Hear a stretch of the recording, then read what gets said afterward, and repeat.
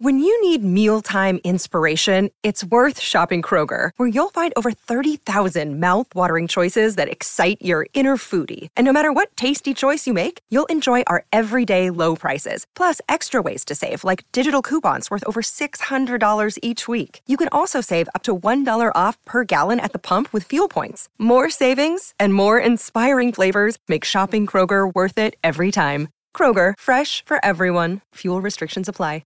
Another day is here, and you're ready for it. What to wear? Check. Breakfast, lunch, and dinner? Check. Planning for what's next and how to save for it? That's where Bank of America can help. For your financial to-dos, Bank of America has experts ready to help get you closer to your goals. Get started at one of our local financial centers or 24/7 in our mobile banking app. Find a location near you at bankofamerica.com/talktous. What would you like the power to do? Mobile banking requires downloading the app and is only available for select devices. Message and data rates may apply. Bank of America N.A., member FDIC. Judy was boring. Hello. Then Judy discovered ChumbaCasino.com. It's my little escape. Now Judy's the life of the party. Oh, baby, mama's bringing home the bacon. Whoa, take it easy, Judy. The Chumba life is for everybody. So go to ChumbaCasino.com and play over 100 casino-style games. Join today and play for free for your chance to redeem some serious prizes. ChumbaCasino.com. No purchase necessary. Void where prohibited by law. 18+ terms and conditions apply. See website for details. Jones.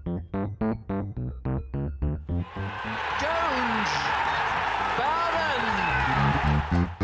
He's got it. England have won the World Cup by the barest of margins. Stokes flashes it away through the covers for 4, and England have won the match.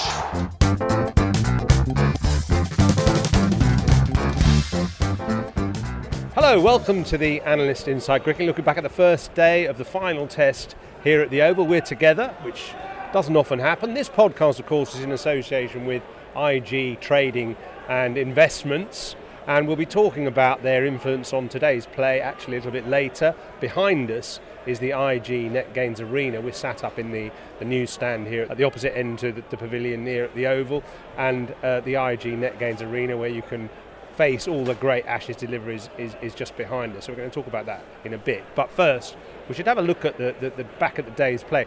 For me, Simon, I describe this day's play as a curate's egg. And if anybody wonders what the hell that means, it means good and bad. Quite good in places and quite bad in other places. And the end product is that I think England could concede a decent lead unless they take early wickets in the morning. What's your view? Yeah, Australia's day. Yeah, they're happy enough to bowl England out. I mean, they could have bowled England out for many fewer than 283. They dropped 5 catches. There were a lot of mistakes made today, and I think that's what you mean, isn't it? That there were some problems today for both sides, really. England frittered wickets away. Australia dropped catches. England could have scored more.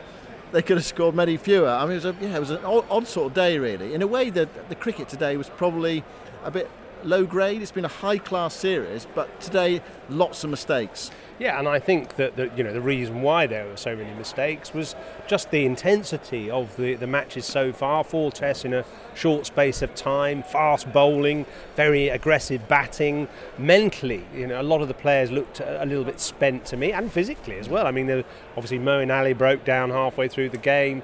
You've had other players carrying injuries through the series, and it just looked like a tired performance, almost as if we just want to sort of go with this and see what fate throws us. Almost it didn't have much to give, and it was just like, let's see what the day brings for us. We'll play our way, we'll play with our spirit, and if it doesn't go right, sort of too bad, so be it. Yeah, I agree with that. It's funny, we haven't discussed this at all, have we? We've barely seen each other all day, but that was my impression about the day's play as well, that, yeah, we'll give it a go and see what happens. I mean, good toss for Australia to win. I mean, on another day, they really could have bowled England out for 200, couldn't they? I mean, there were so many mistakes, five drop catches, and yet at one stage England were 180 for 3, and you think, well, actually they could get 350, 400, if, with a fair win, but neither happened because of the problems that both sides encountered. And it is tough. I mean, Australia, this is their 6th really intense Test match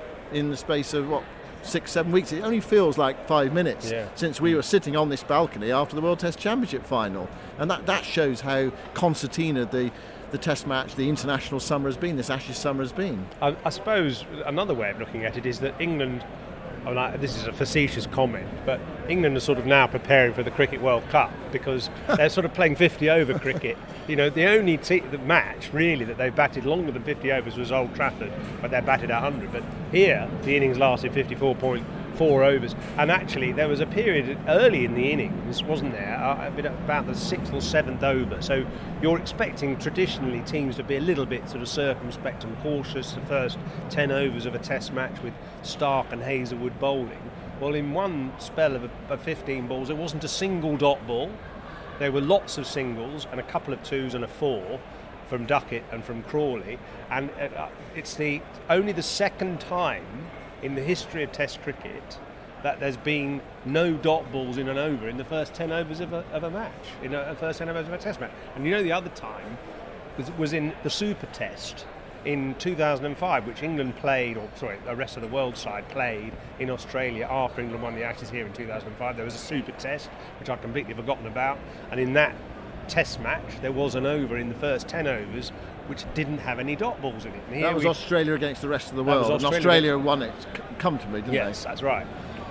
So today we had a spell of 15 balls in the first 10 overs of the Test match where there was no dot balls. There was ones, there was Duckett running up the wicket and slapping Stark through the covers, Crawley a couple of singles. The field was set back, wasn't it? So actually it was quite intelligent batting by England in a way, because they just knocked it around.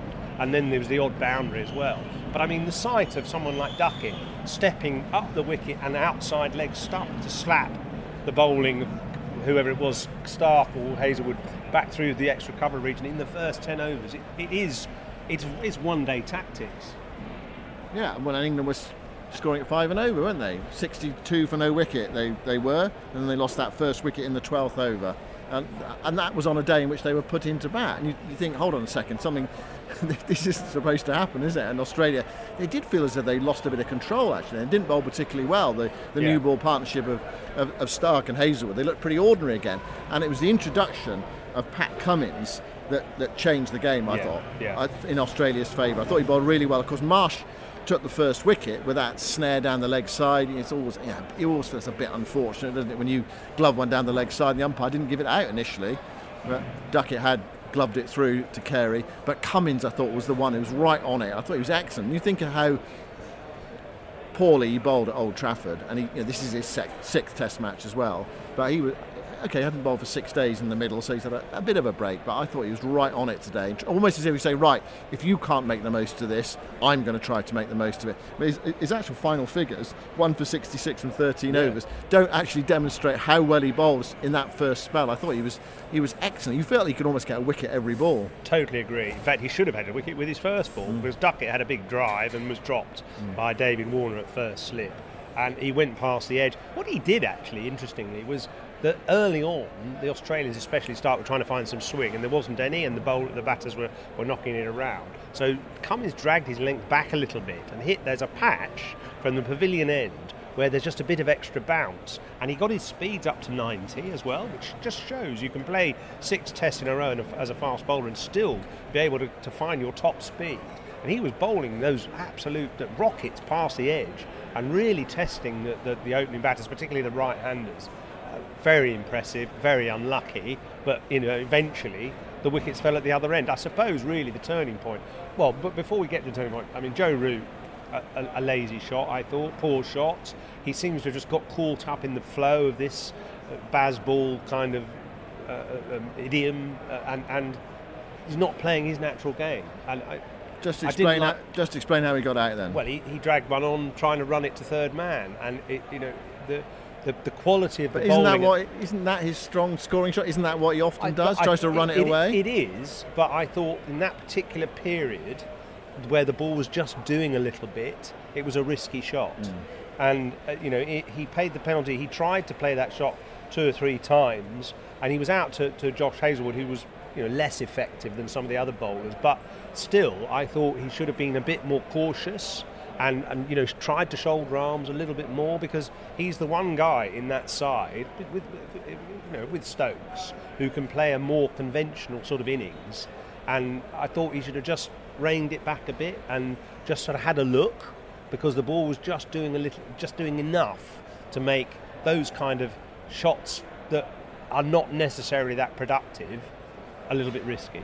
How good a toss was it for Australia to win? I mean, it was humid, it was overcast, it was a bit of a breeze. You always talk about still conditions, don't you, for swing.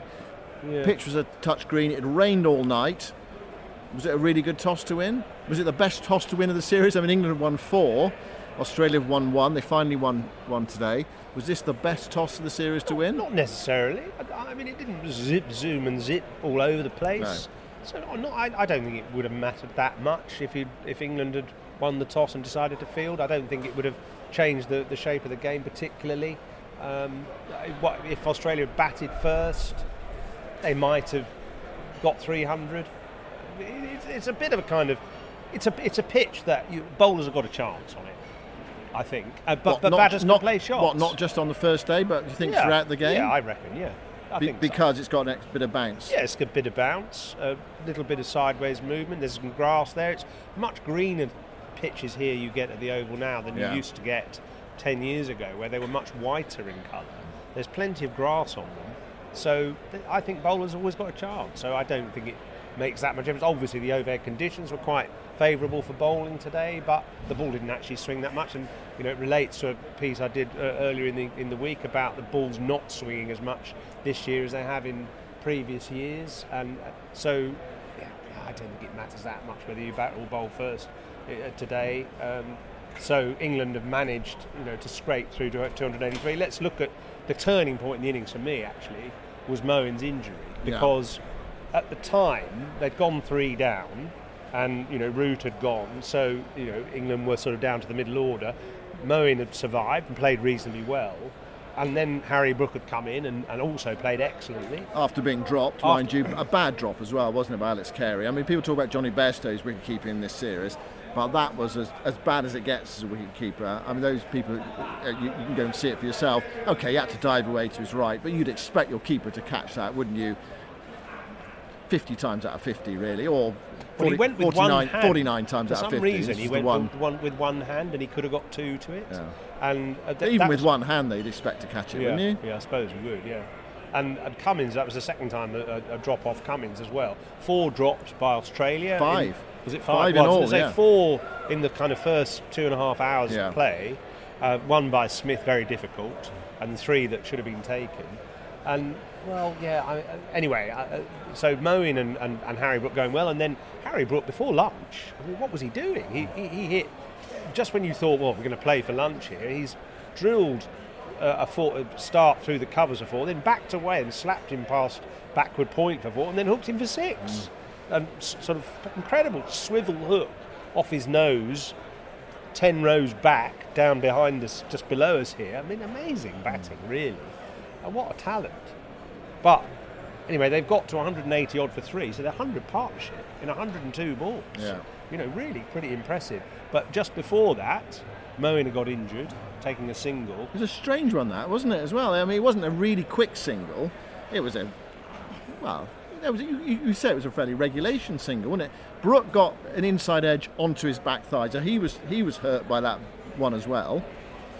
And you thought, oh, yeah, okay, you recover from that, don't you? But the initial focus was on him because he got one on the back thigh and he was sort of hobbling to the non-strikers. And suddenly you realise Moeen was hobbling as well, and he's done a groin, and that's bad for England, isn't it? I mean, I can't see how he's going to be able to bowl in the match, really. Or bat properly. Yeah. Well, and as we saw, as soon as he'd done the injury, took some pills, a bit of a delay, some physio attention, and after that he reverted to what I call his Chennai Super Kings mode. Yeah. So batting number 3 for Chennai in the IPL, he just tees off, and he just decided I'm going to go for it and see how long I get away with it. And the answer was not long. Not long, no. Well, he hit one fantastic shot for 6, didn't he, over deep mid wicket, and I thought it was quite a good captaincy from Pat Cummins. He brought Murphy on, didn't he? And I think Murphy, actually, I spoke to him afterwards, and he said, I sort of sensed something might happen for me.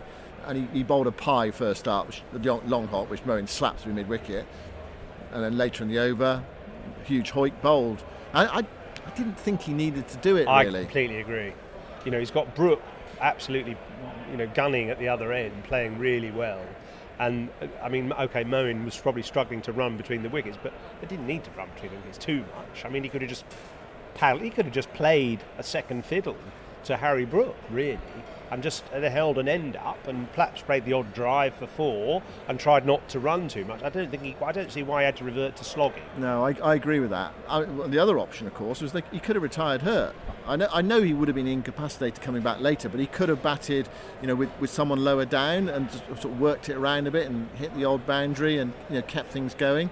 But you're right, I agree with you. It just seemed to sort of halt the momentum of England's innings, and suddenly they lost 4 for nothing, basically. 4 for 28 in 9 overs. Yes, that was that was the engine room. Bairstow, Stokes, Moeen. They're all out. I thought it was a disappointing response to being injured.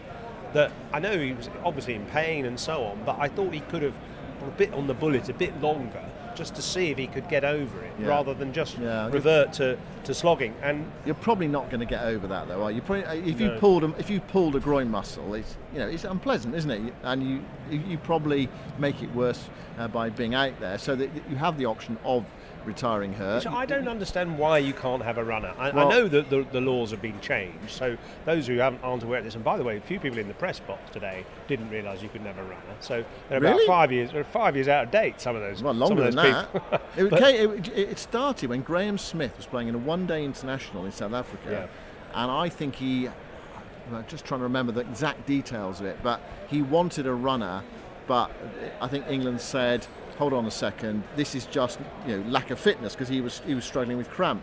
And I think the discussion started after that, and they said, no, you can't have a runner anymore. But you're right, on a day like today, well, on lots of occasions really, Nathan Lyon really at Lords, really, he deserved to have a runner, didn't he? I mean, he came out and he batted on one leg, he actually hit the ball really well. But it's so obvious they're injured in that situation. So what you don't want is a player sort of taking advantage of having a runner. Like if you are suffering with cramp in a one-day international, you don't want a runner coming out, do you? But in a situation like this, where someone's clearly injured, I wonder whether it is time to go back to having runners. Well, and they're very amusing. I love watching runners, because I played in one game where Paul Downton, this former Middlesex and England wicketkeeper, he got injured.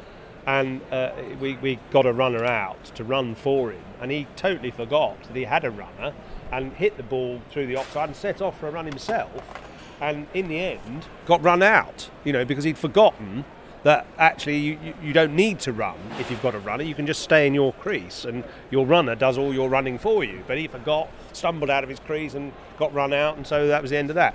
I mean, there's always entertaining. I've seen even instances where there's 2 runners out there, and it's chaos. 2 runners? I've actually seen 2 runners in a game. I don't think I've ever seen that. It's just chaos. Game. It's total chaos, but hilarious in a way. It adds a little extra nuance to the game. But what it does do is it stops a player who's clearly injured getting more injured, and that was the problem for Moeen, wasn't it? I mean, it's a difficult one. The longer he batted, the more damage you're going to do to that injury. And surely, cricket is a long game. I mean, all right, so in football, if someone gets injured, you just take them off. That's fine, and you can replace them. But in cricket, you can't. And it's a long game. So, as you've often made the point, when Jimmy Anderson broke down in the first test of the Ashes in 2019 after 4 overs and England couldn't replace him, it's absurd, really. So you need to have some way of covering the unluckiness of losing a player to injury. So that does need looking at. But anyway, it was the turning point in the innings, because after that Moeen got out and then Stokes and Bairstow followed soon after. Stokes, I thought, played a iffy-ish shot to a good ball from start, which swung away a bit. He does tend to like to try and work the ball off the stumps, square of the wicket on the leg side, early on especially. Stark has got him out a couple of times like that. Bairstow does like to have a slap at the ball wide outside off and drags it on, and has also done that a couple of times. So, I mean, these things can happen. But anyway, England lost 3 quick wickets there, which was a shame. Well, then Harry Brook got out soon afterwards as well. Big drive outside the off stump, big nick, and he was on his way as well. 4 for 28 in 9 overs, and suddenly the good work that Brook and Moeen had done seemed to be undone. Yeah. And England on the back foot then. So let's just pause in reviewing the Test match day, just to have a think about the Net Gains Arena. And as I mentioned at the start, the IG's investment into the building of nets around the country now raised over 120,000 in the fund, which is achieved by people going into the NetGains Arena and having a shot at some of the great Ashes deliveries of the past. And by the way, talking about net and gains, I was here yesterday actually watching the net practices, and I saw Stokes. Now this is quite interesting. I saw Stokes bowling a lot of off spin in the nets. We might have to bowl a lot of off spin in this game with Moeen Ali off the field. Well, that's true. And I think I can see a future for Stokes as an off spinner.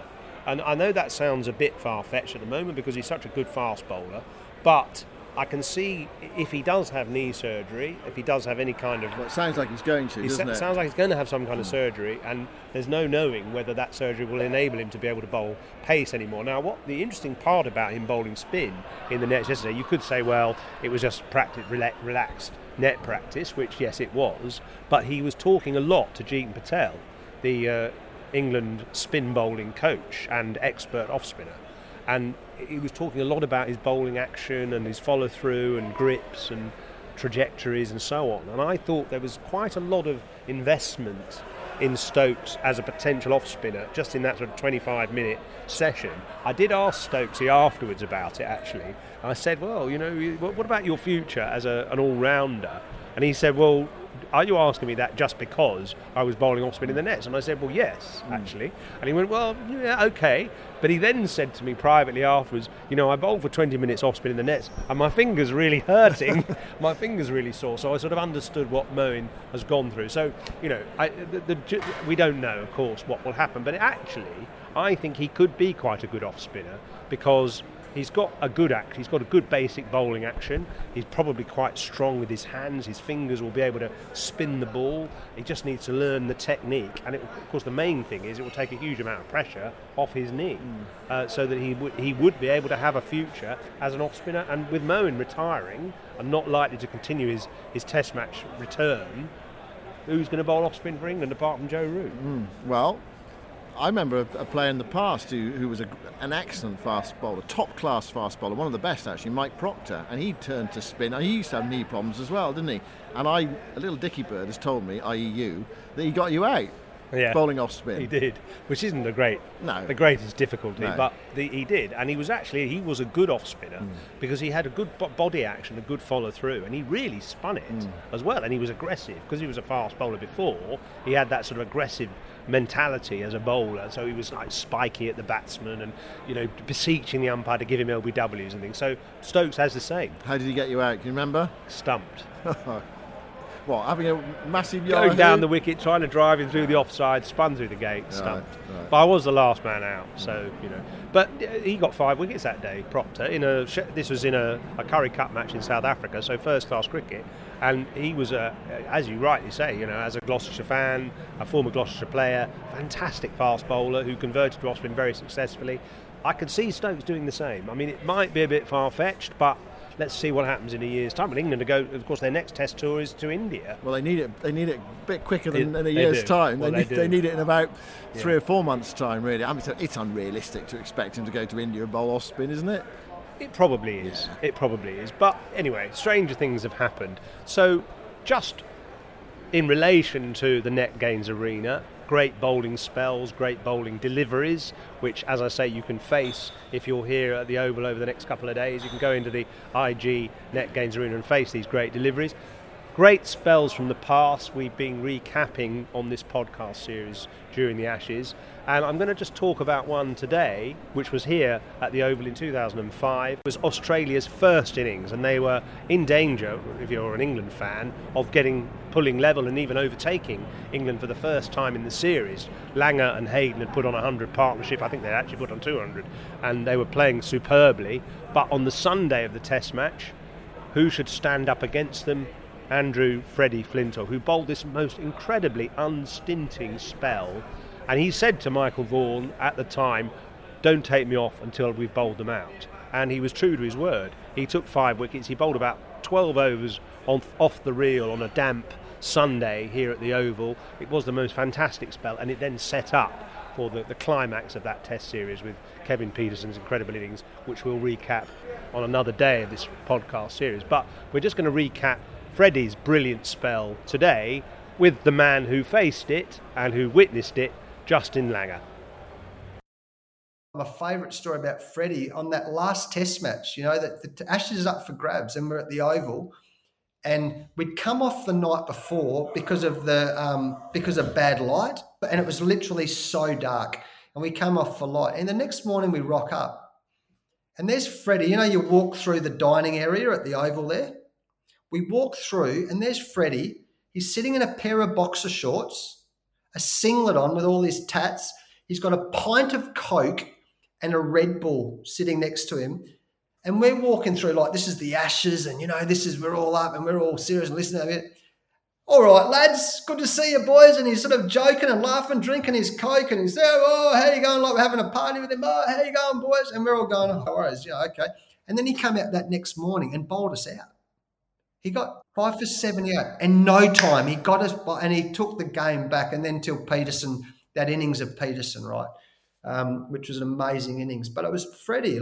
Freddie was the one who kept changing it all the time. I remember there was criticism because Haydos and I came off that night because it was really dark and we were in a really strong position. And then the next day it was still dark. It was the morning, so we played the game, and it was like Freddie took the game away, mate. He took the game. And that's what great players do, don't they? They change the game. The Gilcrests of the world, the Pontings, the Haydens, the Pietersens, the great players, they changed the game, and that's what Freddie did.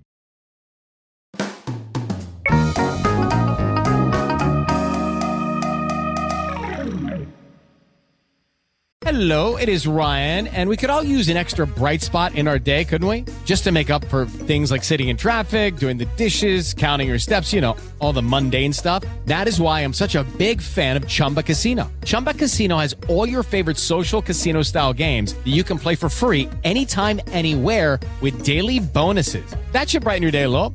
Actually, a lot. So sign up now at ChumbaCasino.com. That's ChumbaCasino.com. No purchase necessary. VGW Group. Void where prohibited by law. See terms and conditions. 18+.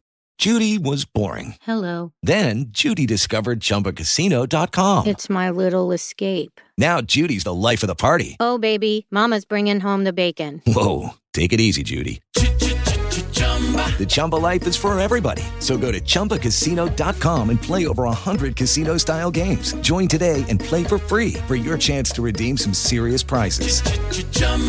ChumbaCasino.com. No purchase necessary. Void where prohibited by law. 18+. Terms and conditions apply. See website for details. So England eventually bowled out for 283 in this match. They only got there because of a spirited partnership between Chris Woakes and Mark Wood. And I thought, actually, just watching that partnership, the relative ease with which they played just hinted that England might struggle when it was their turn to bowl. I thought they actually played very sensibly for the most part.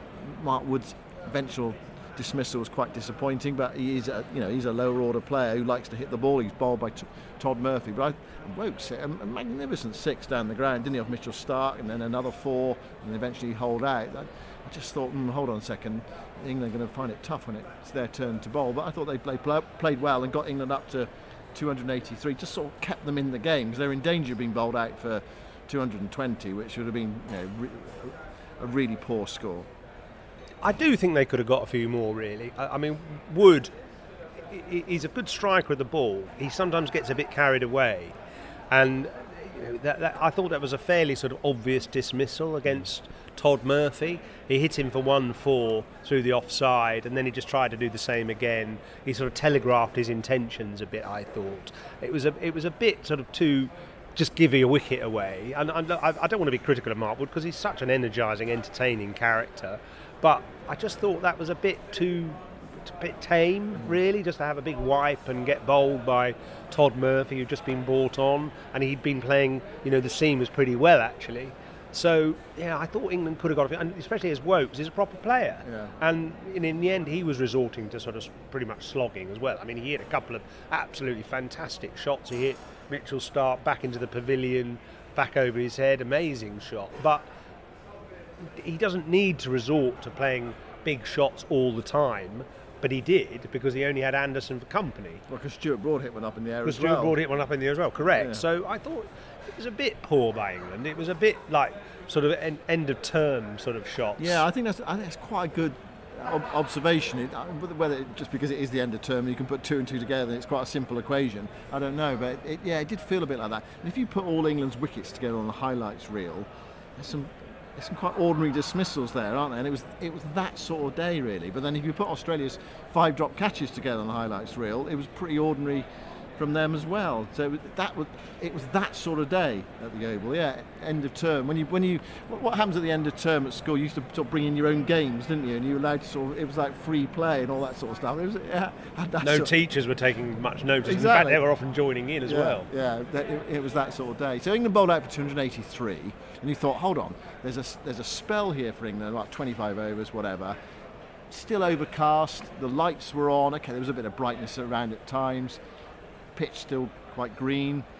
Can England make some progress? Actually, they couldn't really get much going, could they? They lost the 1 wicket. Australia, Warner poking Woakes to Crawley at second slip, who took an excellent catch. Another start from Warner. He'd done some of the hard work again, as he's often done in this series, but he's not really been able to go on. But apart from that, they couldn't really get going. There was one bizarre incident where Mark Wood, who was steaming in, found the outside edge of Warner's bat, and he thought, oh, that's going to be a regulation catch to Johnny Bairstow, and it dropped short. I mean, it's incredible, isn't it? At the Oval, we talked about the pace and bounce, there is some bounce in this pitch, and Wood's bowling 90 miles an hour, and it wasn't like a soft-handed defensive shot from Warner. It's a genuine outside edge, and lo and behold, it dropped short. You thought, well, that sort of sums up England's bowling, really, bowling frustration, but they were able to get Warner out not long afterwards. Yeah, I think to sum up England's bowling, I thought Anderson was tidy but not threatening, and he can't get that swing at the moment. He beat the bat a couple of times, but just didn't look that dangerous. Would you have picked him for this test match? I wouldn't have picked him for this test match, but when I was here watching the practice, there's no sign of Josh Tongue or much sign of Ollie Robinson yesterday, so clearly Anderson was always going to play. Look, from a sentimental point of view, this could be his last home test match, could be. He's still bowling well, but he just doesn't look threatening. Broad at the other end was pretty good. He was a bit unlucky. He gloved Warner, or at least he brushed Warner, got caught behind, but then it was given not out correctly because it actually flicked his arm rather than his glove. So good ball from Broad, which didn't get the reward. And I thought Wood was on at the wrong end because Cummins was getting all the bounce from the pavilion end, and Wood came from the Vauxhall end, where I didn't think there was as much bounce. And I thought Wood should have run down from that pavilion end, and he might have hit that spot that Cummins found and got that bit of extra bounce. So although Woakes got the wicket from that end, I thought Wood was at the wrong end. And Chris Woakes? Yeah, decent. Bowled well, but used the conditions pretty well. Got the 1 wicket. I don't think England deserved more than that, though. And Khawaja played well. Yeah, he looks like the immovable object. He does. Rock of Gibraltar, the Berlin Wall, all mixed in together. I mean, he just looks so solid, doesn't he? He had one waft outside the off stump, and he was nearly caught behind. He's the antithesis of England, isn't he? He's just that sort of calm presence, reassuring. He just strolls, glides around the crease, unhurried, unflustered. England are a bit manic as a contrast. And then Labuschagne came in as well, and he didn't really look like getting out either. He just basically blocked until the close. He was 2 not out. I didn't think England really looked like getting him out. So Australia 61 for 1 at the close after 25 overs. So England scored, at points today they were scoring at 5 and over. In fact, they did score at 5 and over, didn't they? 283 and 54.4 overs. Australia, typifying the series, come out and scored under 3 runs and over. But they, in that slowly catchy monkey way of theirs, you feel at the moment they are in the better position in this game. Yeah, and I thought Cummins had a good day as captain after his horrors at Old Trafford. I thought he changed the bowling intelligently a couple of times, or more than a couple of times. As soon as he changed the bowling, they took a wicket.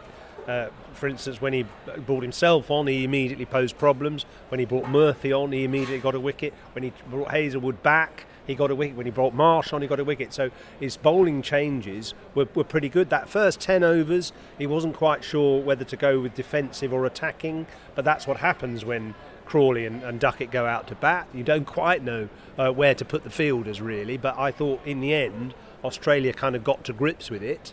And although Harry Brook played a brilliant innings, is 283 enough on that pitch? No, I don't think it is. No. So realistically, what would England? I mean, they would say, oh yeah, but Harry Brook said afterwards, yeah, I think we're right in this game. There's enough wickets in this surface. We can bowl them out for whatever tomorrow. If I offered you Australia 330 all out, would you take that? Yes, I would actually. I think England will do well to keep them to that, but I think it's possible.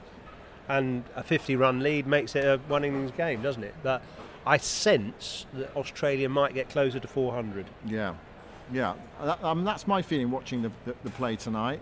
Not much happened, did it? There wasn't that much beating of the bat. You've got 4 bowlers there who have now, they put a lot of work in this summer, and they're going to have to dig deep again. The Ashes have already gone, so there's that sort of psychological sort of issue as well for them. Of course, they want to win the match, World Test Championship points, level the series, prevent Australia winning the series for the first time here for 22 years. But you feel that there's a real opportunity for Australia on the second day, and it could be a decisive second day, a chance for them to not bat England out of the match, but they could go a long way tomorrow to making it difficult for England.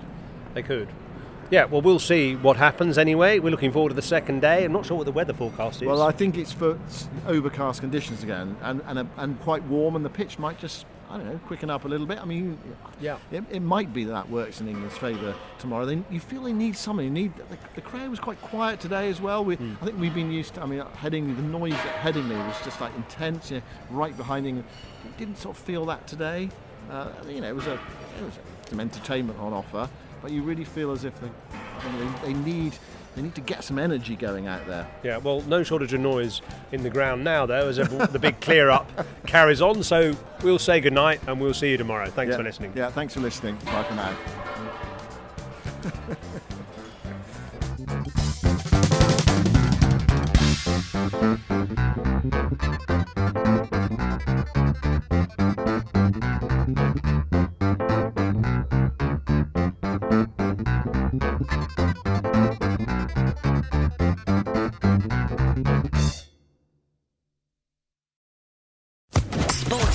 Podcast Network. Lucky Land Casino, asking people, what's the weirdest place you've gotten lucky? Lucky? In line at the deli, I guess? Aha, in my dentist's office. More than once, actually. Do I have to say? Yes, you do. In the car before my kids' PTA meeting. Really? Yes. Excuse me, what's the weirdest place you've gotten lucky? I never win and tell. Well, there you have it. You can get lucky anywhere, playing at LuckyLandSlots.com. Play for free right now. Are you feeling lucky? No purchase necessary. Void where prohibited by law. 18+. Terms and conditions apply. See website for details.